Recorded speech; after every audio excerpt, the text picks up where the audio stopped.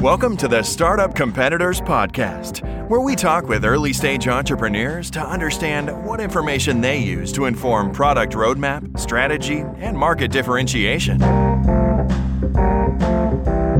Hey there, welcome to the podcast. Today we have a good one. We're talking with Tom Wallace, who's the managing partner of Florida Funders. Florida Funders is a venture capital group out in Florida. They invest in deals in Florida as well as the Southeast region. Over 40 companies in the portfolio, another 40 that they manage on behalf of the state of Florida. Great experiences shared around vetting early stage companies, investing in early stage companies. Tom shares a lot of his background as a founder himself, growing some companies. Spent a lot of time talking about those things. We also talk about angel investing for the first time, things to think about. Super fun conversation, packed with a lot of information. Hope you enjoy it. Find Tom online. Thank him for being on the show, and thank you so much for listening. With that, also want to do a quick shout out to Fuel Merchandise Group. Fuel is one of our newer sponsors here to the podcast. You can find them at fuelmerchandise.com. If you need any brand marketing or products for your company, you can get 10% off your first order. Just mention Startup Competitors at fuelmerchandise.com. And with that, we'll just get right on to the show. Thanks so much for listening. Welcome to the podcast. Today we're chatting with Tom Wallace, who's the managing partner of Florida Funders. Tom, welcome. Thanks, Mike. Happy to be on the show. Thank you for having me. Why don't we start with a quick pitch or overview of Florida Funders? What do you and the team do? So we find, fund, and build the next generation of great technology companies here in the state of Florida. We do invest in the Southeast as well, but we're primarily focused on Florida. And we're a combination between a venture capital fund and a crowd network of angel investors of about 1,500 angel investors. And we invest in early stage tech companies. And we're scouring the state all the time looking for the next unicorn. Hit me with some quick vanity metrics. So you said the 15,000 angel investors. How many startups have you guys funded to date? How much capital? Anything you can share that would provide some of that? I'm happy to do it. We've been at this about 4 years, Mike. Our first fund was an $18 million fund, which we've just about fully deployed. We're about to start on our second fund, or we started on our second fund. We've invested roughly $40 million over these 4 years. That will accelerate in the years to come. We have over 40 companies in our portfolio of companies we've invested in. I think we're closer to 50 now. And then we manage another 40 companies, portfolio of 40 companies for the state of Florida, because they used to be in the venture capital business, got out. And so we manage those 40 companies for them as well. And we have 1,500 investors, and our investors are accredited investors. So these are people all with a net worth of over $1 million. And you probably know a little bit about the accredited investor status. And we have 12 full-time people on our team, and we're based in Tampa, Florida. But we have a presence in Miami, South Florida, as well as Orlando and across the state. But we have most of our team located here in Tampa. Awesome. Perfect. And sorry about the typo on my part with the 15,000 versus 1,500. I was going to ask you how the heck you found 15,000 investors. So, yeah. But 1,500 is still very impressive. Well, if you think about the state of Florida, we have the third largest number of accredited investors, only behind California and New York. And we have, you can Google it, roughly 400,000 accredited investors. So we've got a big pool to work on. But unlike California and to a certain extent New York, most of our investors in Florida, our accredited investors, didn't make their wealth in technology. So they're not as prone to being angel investors. So we do a lot of what we do is educating people on why to become an angel investor, how to do it right, what this asset class is all about, how much of your asset allocation should go into angel investing. And our part of our goal here is to wake up this sleeping giant of all these accredited investors so that we have a lot more early stage capital being invested in technology here in Florida. Well, thank you for your service. We need that, I think, in a lot of different states, not just Florida. Absolutely. All right. Well, I guess a couple of different ways we could take this. Let's start with the startups, and then I want to circle back to the investors and kind of how do you educate them. But maybe walk me through, if I'm a startup and I would like to, work with Florida Funders from an investment perspective. Talk me through that process. What does that look like?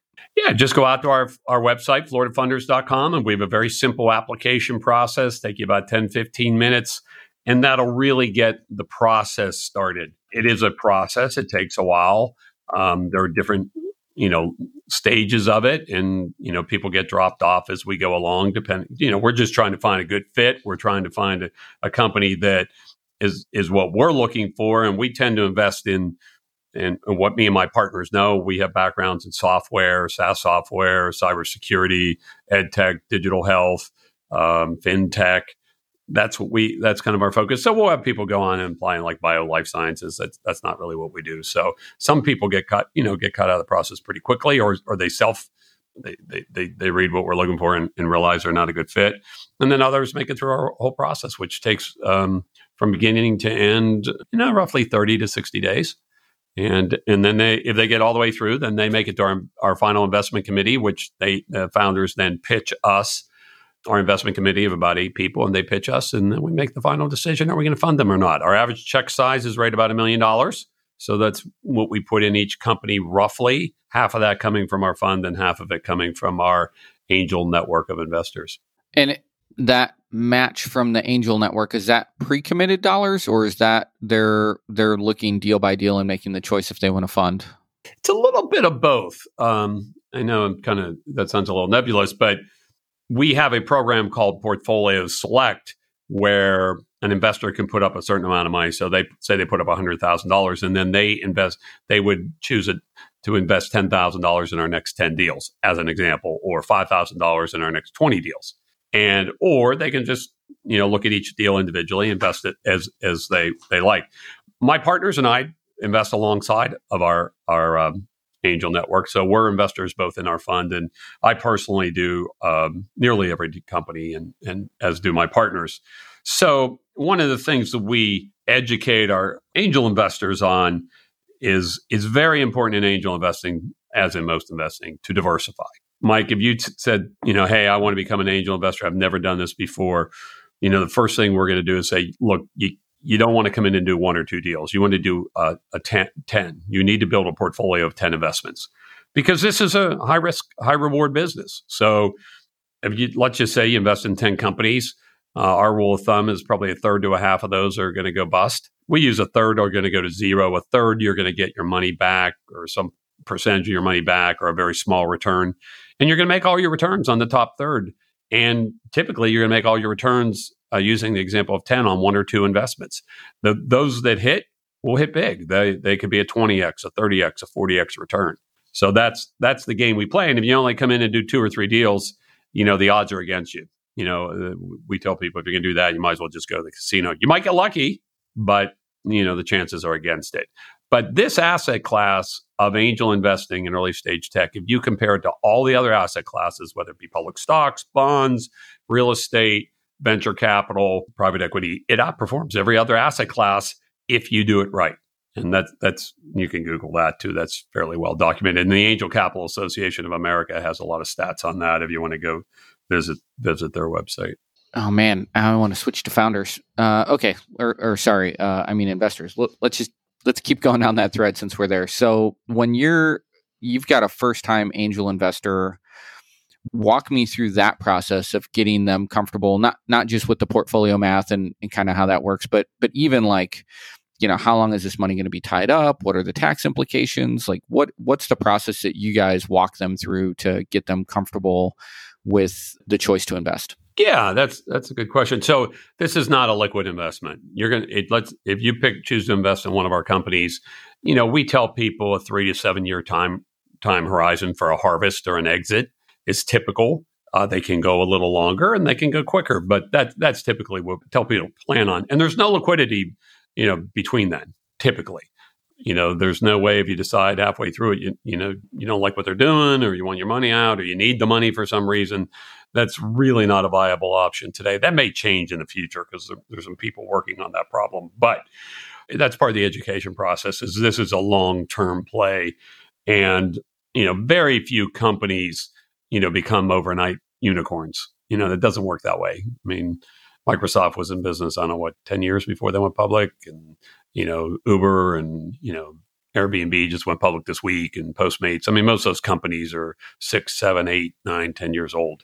So again, sometimes it goes quicker. We just had 2 exits in the last 2 months. One was a 4-year-old company, and the other one was 4 or 5. So it was a little quicker. But yeah, so we really want our investors to understand that this is a long-term game, and getting out early is not A, an option, or B, oftentimes wise. And sometimes you want to double down. It's very common for our investors to have an opportunity to invest further in a company after their first investment in a later round, we call it.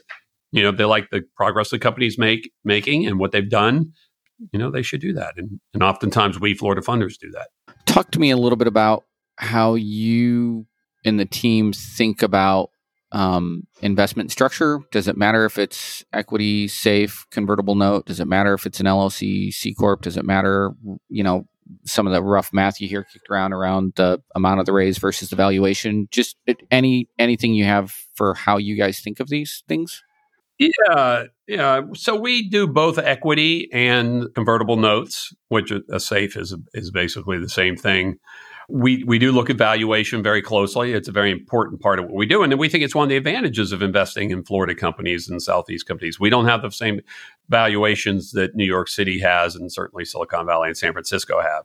So we're typically investing in companies when they're valued around somewhere between $3 and $10 million. So we don't need a company to, again, be a unicorn or have an over $1 billion exit for us, our investors, to get a great return. Right. If we invested a $5 million valuation and they never have to raise any more money and they exit at $100 million, it's a 20x return for our investors. So we do look at valuation, and it's always a negotiation with the founders. And one of the advantages of doing a convertible note, as you're probably aware, is it pushes the valuation question down the road, so that we're going to convert into the next round at like a 30% discount, which is typical to the next round. And we leave the next round, which is usually an institutional round led by an institutional VC, let them set the valuation, and then we get rewarded for investing early at a discount.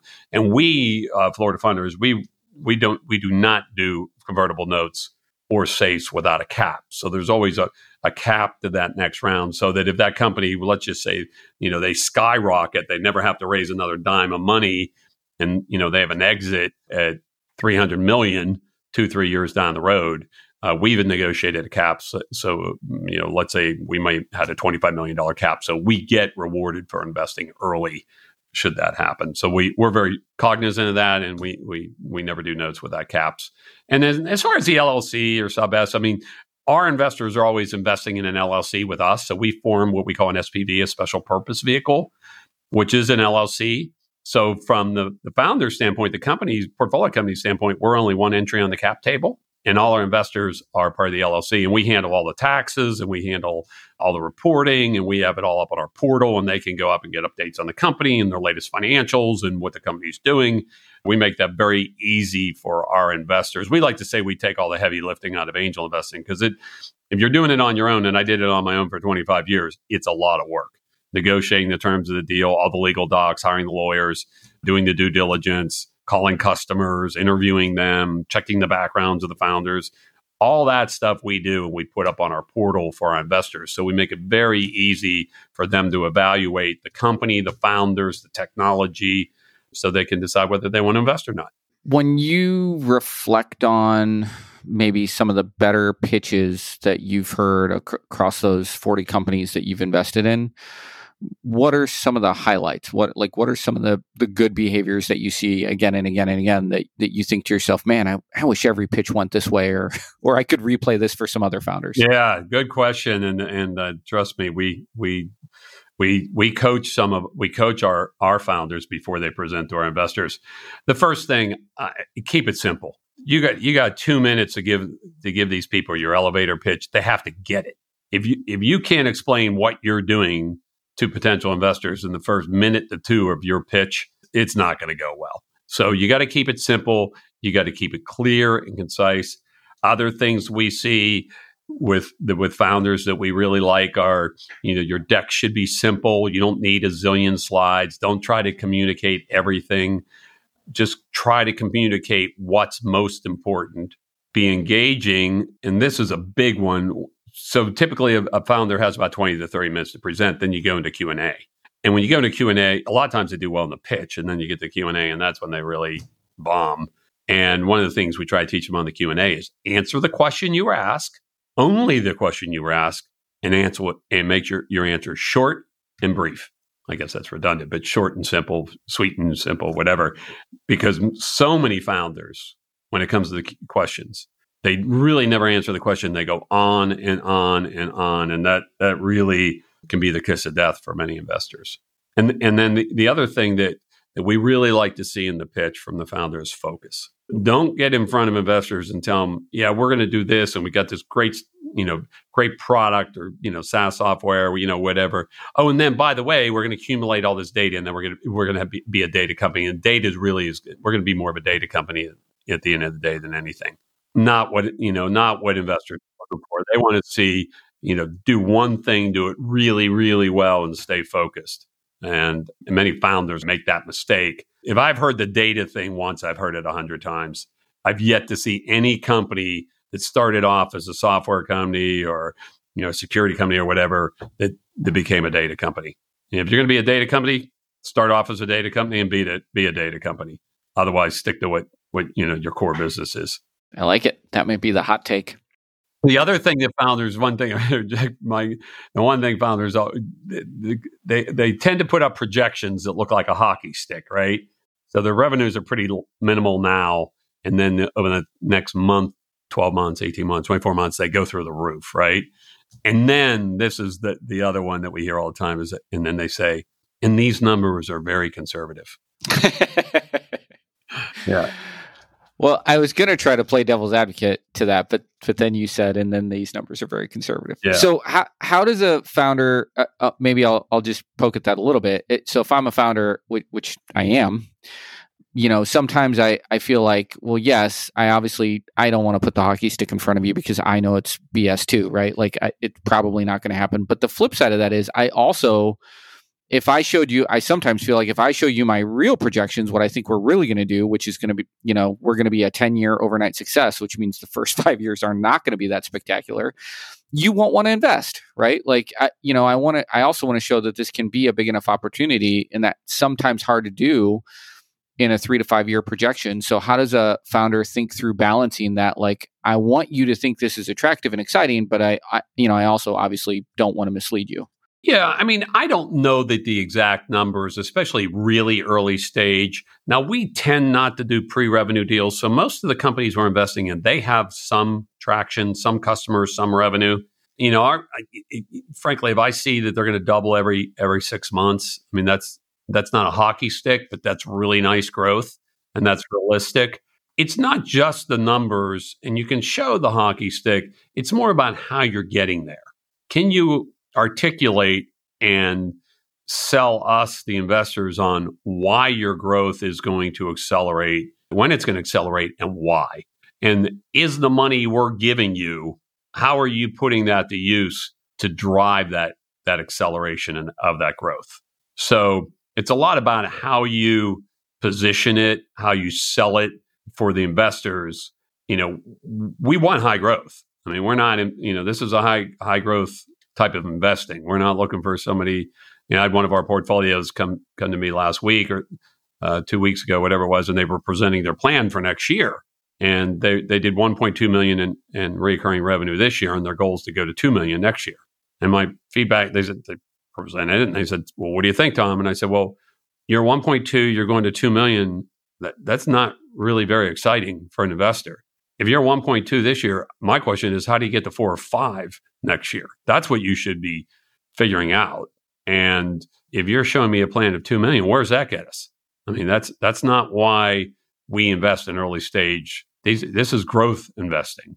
This is, growth equity. This is not, going from 1.2 to 2 million. Now, if you're a mature company and you're, doing 100 million and you're going to 110 or 15 million, that's okay. But that's not where we're at with these companies. And we're looking for, we want to see them double every 6 months. We're looking for that kind of growth.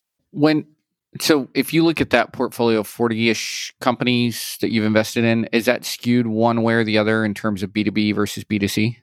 Yes, we primarily invest in B2B. We being me and my partners, our personal backgrounds, almost all of us except one are former entrepreneurs. I've been an entrepreneur my whole life. I started my first business when I was 23, and for your listeners, I'm 62. So I basically built and sold businesses my entire life, as many of my partners have. One of our partners is a pure venture capital guy that's always pretty much been in the VC business. Well, actually, he was an entrepreneur for a short period of time. But anyway, our backgrounds are primarily B2B. Now, myself and one of my partners do have somewhat of a B2C background.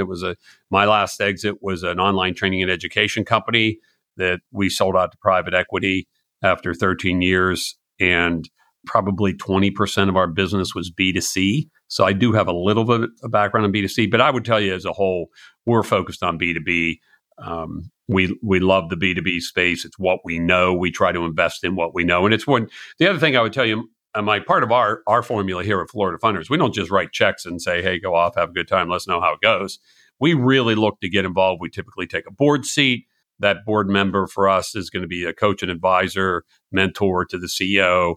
We look at how we can help that company be successful. The board member will typically be what we call an operating partner. So they'll be responsible for making introductions. Any way we can help that company, for example, into companies for early stage customers. If they need help recruiting, we'll look at, okay, you need a CTO, you need a chief revenue officer. How can we help with that? So we really look to increase the probability of our companies being successful by leveraging the experience and background of our large investor base and really plug in an investor that knows their space and that we really think can help that company be successful. This episode is brought to you by Full Stack PEO. Most founders start companies because they figured out a better way to solve a problem or serve a need, not because they love tracking payroll, filling out compliance forms, and explaining employee benefits packages. And yet, all that stuff still has to be done. That's why there's Full Stack PEO. Full Stack PEO specializes in turnkey HR for emerging companies, not just those core services, but advice and expertise that help founders maximize employee potential. Curious? Find out more at fullstackpeo.com. So then, and I promise there's a theme to all this. So then when you look at the B2B space, is there a preference for a sales-driven B2B organization versus more of a marketing-driven organization, right? So one where I can just show up on the website, swipe the credit card and go, versus one where, it's more smiling and dialing, appointment setting, doing demos, getting pricing, stuff like that. I kind of look at that a little bit differently, where I follow what you're saying. On the B2C side, it's more marketing and it can be more transactional and you can drive it through digital marketing. B2B, these are typically one of the biggest challenges and problems our founders have is building and scaling a sales team. And good. This is where I wanted this conversation to go. Yeah, go for it. A lot of times they just have never done that, and they get those first 6, 12, half dozen customers, and then they kind of don't know where to go from there. They've never hired salespeople. They've never trained them. They never understand their comp plans. We have extensive experience and backgrounds and our partners and our investors in doing that. And it's one of the ways we add value. I grew up in the world of the personal microcomputer industry and later networking. So I worked with companies like Microsoft and Cisco, and I was on Microsoft's advisory board back in the day. One of the things I learned in technology, the best technology almost never wins. Microsoft never had the best technology. Every early product that company ever released, and I was a VAR of theirs, they were terrible. I mean, the early versions of Word, Excel, they're networking products, but they were really good at sales and marketing. And and by the way, Cisco was the same way. I had a company, we resold Cisco's VoIP product, voice over IP, back in the late 90s. The product didn't work. They shipped it for a year. It was so buggy, it literally didn't work. But when it came to sales and marketing, you did not sell or market Microsoft. You did not sell or market Cisco. I mean, that's where they really, and we try to coach our founders on that. Look, you just can't build a great product and say, the world's going to beat a path to my door. Doesn't work that way. You're going to have to sell it. You're going to have to market it, and your ability to do that is going to be paramount to your success. Is there a way? So I'm actually, I guess I'll get really specific. So you're typically looking at deals that are post revenue. So there's some, sales that they've obviously done. Do you have a way to filter out how much of this is, because I feel like, I guess maybe I'll start with the premise for this conversation. We've been head faked a couple of times where, and I personally have done this where, we built a product. I was very successful with the first few sales. And then, as we started to try to scale a sales team, we just did not see the same success. And then I started to try to sell it more and did not see the same success. So it clearly also wasn't me. And in the head fake there that I've seen in a couple of different companies is that, you get a couple of founder friendly early sales. It looks like, from the outside, it looks like traction, looks like product market fit. But what it really was, a well-primed network, personal relationship, whatever that is. And it turns out to not be scalable at all. And that can be really hard to see until you get that first round of funding and get a team in there. Do you and the team look for that? How do you look for that? What are some ways to sniff that out? Yeah, we definitely look for that. And one, in our due diligence process, which is very extensive and very lengthy, and frankly, we lose some deals over it because some of the founders get frustrated and like, nobody else is digging in like this. Nobody else is asking these questions. And, it's just part of our process. It's part of what we think is our secret sauce for our investors. So we don't bend on it. But the two things we look most at are the founders. We look at them. We look at their backgrounds. We look at, we're looking for certain things in founders. We're looking for perseverance. We're looking for somebody who's not going to quit. This is going to, Mike, building businesses is really, really hard. The punches in the face are coming. If you're not tough, if you're not persistent, if you're not somebody that can get knocked down and pick yourself back up, and then, so we're looking for that with our founders. We're looking for integrity. We're giving these people $1 million checks, sometimes more. Can we trust them? Do we know that they're going to invest and spend this money like it's their own? These are some of the things we're looking for in those founders. We'd like to see a team of two rather than an individual, although we do both. And we want to see somebody's got to be able to sell this. Can somebody articulate the vision, therefore be able to sell it for recruiting purposes, to build a team, because it's all about your team, right? You got to build a great team. And can they sell customers on this? And then ideally, it's the Jobs and Wozniak thing. You got the great sales marketing guy and the great tech guy. If they're missing one of those, we're a little suspect there. But the second thing we do in our due diligence process and spend the most time on is interviewing the early customers. And we're looking for exactly what you're saying. We're really drilling. And I learned this from years of running a private equity-backed company where we acquired a lot of companies. Those were extensive interviews with those customers. And by the way, we want to pick the customers we talk to, not the founders who they tell us to talk to. And we do extensive interviews. Why did you buy this product? What other products did you look at? If we yank this product out of here tomorrow, how does your life change? And we want to hear they love it. We want to hear they're telling friends about it. We want to hear that it's not something that's nice to have. They couldn't live without it now, and they don't know what they did with before it was there. So we're looking for that in that product market fit, as you said. And we want to know, how'd you find out about the company? How did you find the product? And we don't want to hear, the CEO's one of the investors, and he told me to take a look at this. That's not what we're really looking for. We want to hear, we had this problem. It was a big problem when we've been searching for a long time for a solution. And, these guys came across, or these gals came across our radar, and, stuff like that. So, we're really looking at those early customers, and we want to make sure that they're not just early adopters that buy everything and try it, and if it works, because, that doesn't scale as you pointed out. How often does so you said you sometimes play or ideally in a perfect world, you'd love to be more active after you're writing the check, right? It's not just money, but you guys might be able to lean into some of your prior experiences and help a founding team out. How often does the team take you up on that? And I'm sure it's, quite often when you initially write that check, but once the honeymoon period is over, right? It's a year later, it's 2 years later. How often are they reaching back out to you and saying, hey, we've hit this problem. Have you guys seen this before? How can you help? Yeah, I would tell you that we have two types of investments here. We have passive and active, and the active ones were usually the lead investor. So, and like 75% of our investments were the lead investor and we're active. Wow. 25% of them, we're just writing a check. We're not the lead investor. We're investing alongside other people we probably trust and believe in.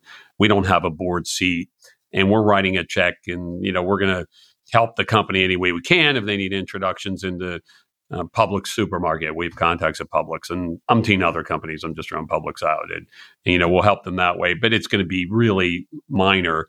Where when we lead a deal and we're the lead investor, we're going to take a board seat. We're going to be in contact with that company for years and years, really, till we exit. And we're going to get very involved. And the first thing we do as soon as we make the investment, we do a deep dive where we bring the founders into a room with a bunch of us, and we spend one whole day going through every aspect of their business. What's their marketing plan? What's their sales plan? What's their product roadmap? What are their financial and reporting structure look like? What's the team look like? Where are the gaps? And we really kick off the relationship with that deep dive. And from then on, we're really trying to help that founder be successful any way we can. And we have a woman on our team, Candace, who's our director of founder success, and that's her sole job, is to work with these founders. And by the way, introduce them to each other. So many of our founders of our portfolio companies know each other, and if there's ways they can work with each other, help each other out. We try to promote and facilitate that as well. Awesome. All right, getting close to time. Before we wrap up, other kind of tips, do's, don'ts for founders as they kind of either think of their initial pitch or go through the diligence process? Other things you want to point out that are kind of common gotchas that teams get hung up on? Yeah, a couple of things I would tell you we want to see from founders. We want to see them have skin in the game. We want to see either they've written a check or they've worked for months, if not years, at well below market. If somebody comes in and is like they're paying them, they give them the budget, they're going to pay themselves $200,000 a year, and they don't have any of their own money in this. We're not that interested. So that's one of the things that we see. Again, focus. A lot of times they have trouble really articulating the message and exactly what they do. They've got to get to that really quick. And then the other thing too is we want to see people that are passionate about what they're doing. We're not into the balanced lifestyle that many millennials want to live today. Frankly, we don't care. We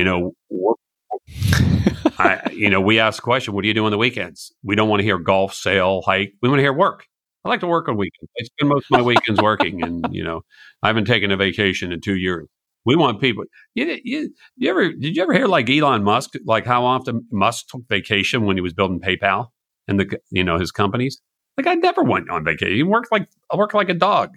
I mean, building companies, like we've already discussed, is not only hard work; it's a lot of work, and the odds are against you, and you have lots of competition. My brother, who's a little older than me, and he sold his company to a publicly traded company down the street here called Roper Technologies, one of the largest software companies in America. He sold for $1.6 billion about 2 years ago. And I watched my brother build this company over 13, 14 years, whatever it was. And he always said, Tom, I'm not the smartest guy in the room. And, frankly, I came from outside this industry, but no one will outwork me. And he was the first guy in the office and the last guy to leave. And he, probably flew 1 million miles a year, offices in London and Japan and all over the place. And, that's what we want to see. We want to see that kind of dedication from a founder. And, that's what it takes. It's just, it takes passion. It takes hard work. It takes tenacity. It takes perseverance. And I think there are a lot of young people today that just, they want to be the next Elon Musk or they want to be the next Mark Zuckerberg because it's very glamorous and, they see these people, but they just don't have a clue as to how hard these people work. And, and you need to get lucky too, or have some amount of luck. All right. You've given me a new thread to pull on, so I'm going to invoke executive privilege and force you to stay with me for another 5 to 10 minutes. No worries. So both you and your brother were entrepreneurs. You both have exits, clearly strong work ethic. Any other siblings in there, or just the two of you? We have two sisters. We have we're Irish twins. He's 13 months older than me, or almost Irish twins. And then right on. We have an older sister, 3 years older, and a younger sister, 3 years younger than me. Are they entrepreneurs too? No, my older sister worked for me for most of her career. So she's been with me with a bunch of my companies over the years. And my younger sister has been mostly a stay-at-home mom for. So I have 2 young boys, and I'm constantly, dwelling on how I'm screwing them up as a dad. I'm super interested. What do you think, led to you and your brother going down that path? Because I would say to have 2 of those in one family seems rare. What? Think back to your childhood and what happened there. Well, neither of my parents graduated from high school, and my father was a union guy, and he climbed utility poles. He was a lineman, if you know what that is. I do. And, we saw him work for the same company for 42 years. And, and I think at a very early age, I was an entrepreneur probably 20 years before my brother. My brother worked for Arthur Andersen for over a decade, and he became an entrepreneur about midway through his career. But for me, it was very apparent that I didn't want to spend 42 years of my life working at the same company to retire and get a letter opener. And that, that I guess I was also always more adventuresome and more of a risk taker. And so our parents were not that way at all. I remember when I was 23 and I left a job at my only real job. My father said I worked at Alcoa, one of the Fortune 500 company. My father thought I was out of my mind. He's like, "What are you doing? You got this great job. They're paying you if you want to get an MBA. They're you're traveling and they're paying for everything. And why would you leave them to start a company?" He just back then, entrepreneurship wasn't as popular as it is today. But anyway, so I think what we did learn from my parents was hard work.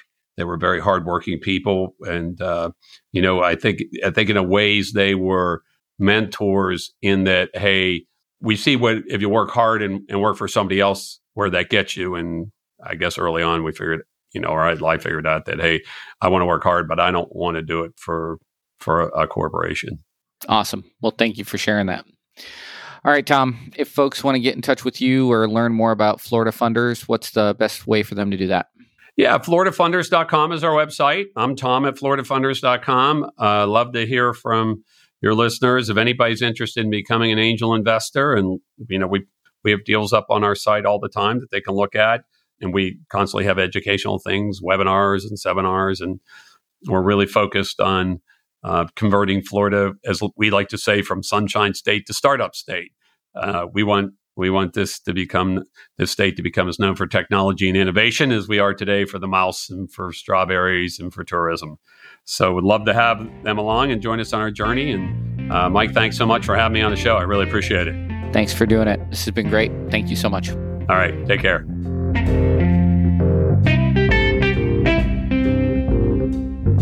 If you're thinking of launching a SaaS product, Startup Competitors can provide data on your closest competitors, survey potential users, or provide other product validation services. Learn more at startupcompetitors.com.